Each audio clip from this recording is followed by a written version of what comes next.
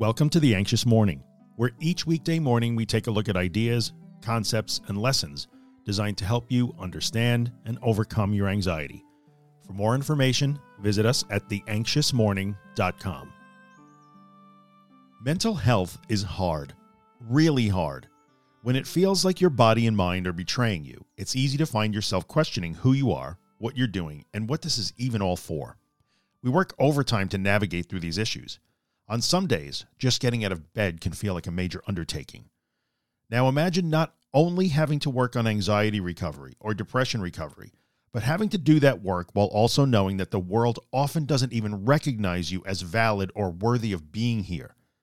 You start every day not thinking about exposures or podcast episodes or a recovery plan, but by thinking about the fact that you are being actively rejected, marginalized, ignored, excluded, ridiculed, or even attacked for just being who you are. Exposures will have to come later. You have to figure out how to navigate all that first. We speak often about how the stress of life can make recovery more difficult. When the world throws crap at us, we can feel like we're back to square one. When we are trapped in unhealthy situations, we struggle to find the room needed for recovery. For our friends in the LGBTQ community, just existing can be one giant unhealthy situation. Someone that does not conform to accepted gender identities or sexual orientation standards probably feels like life itself is an abusive relationship.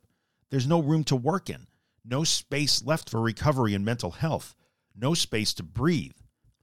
I love this community. You all contribute to making this a space full of empowerment, encouragement, inspiration, and compassion. I hope for that. You make it. So if we are to make this space, we must make this space for everyone, especially people that might otherwise have no space. This has to be a virtual place where anybody can come and feel like they can work on recovery without fear of being banished or judged simply for being who they are. Everyone must be welcome here. Mental health is hard. Mental health is even harder when you're fighting wars on multiple fronts. Let's be a kind shelter from that other war. Let's give our friends the space they need to breathe and maneuver. Now, I know I'm preaching to the choir here. I've seen nothing but love and acceptance and kindness from you guys, and I am hopeful that what I've seen extends to everyone that needs a mental health tribe to belong to.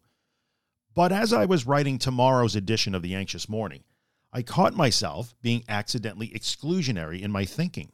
So I write as much as a reminder to myself that I have work to do as anything else. Part of that work is not remaining silent when those issues come up. So here I am. Thank you for being excellent humans, all of you. If you're enjoying The Anxious Morning and you'd like to get a copy of the podcast delivered into your email inbox every morning, visit theanxiousmorning.email and subscribe to the newsletter. If you're listening on Apple or iTunes, take a second and leave a 5-star rating, maybe write a small review. It really helps me out. And finally, if you find my work useful and you'd like to help keep it free of advertising and sponsorships, you can see all the ways to support the work at theanxioustruth.com/support. Thanks so much.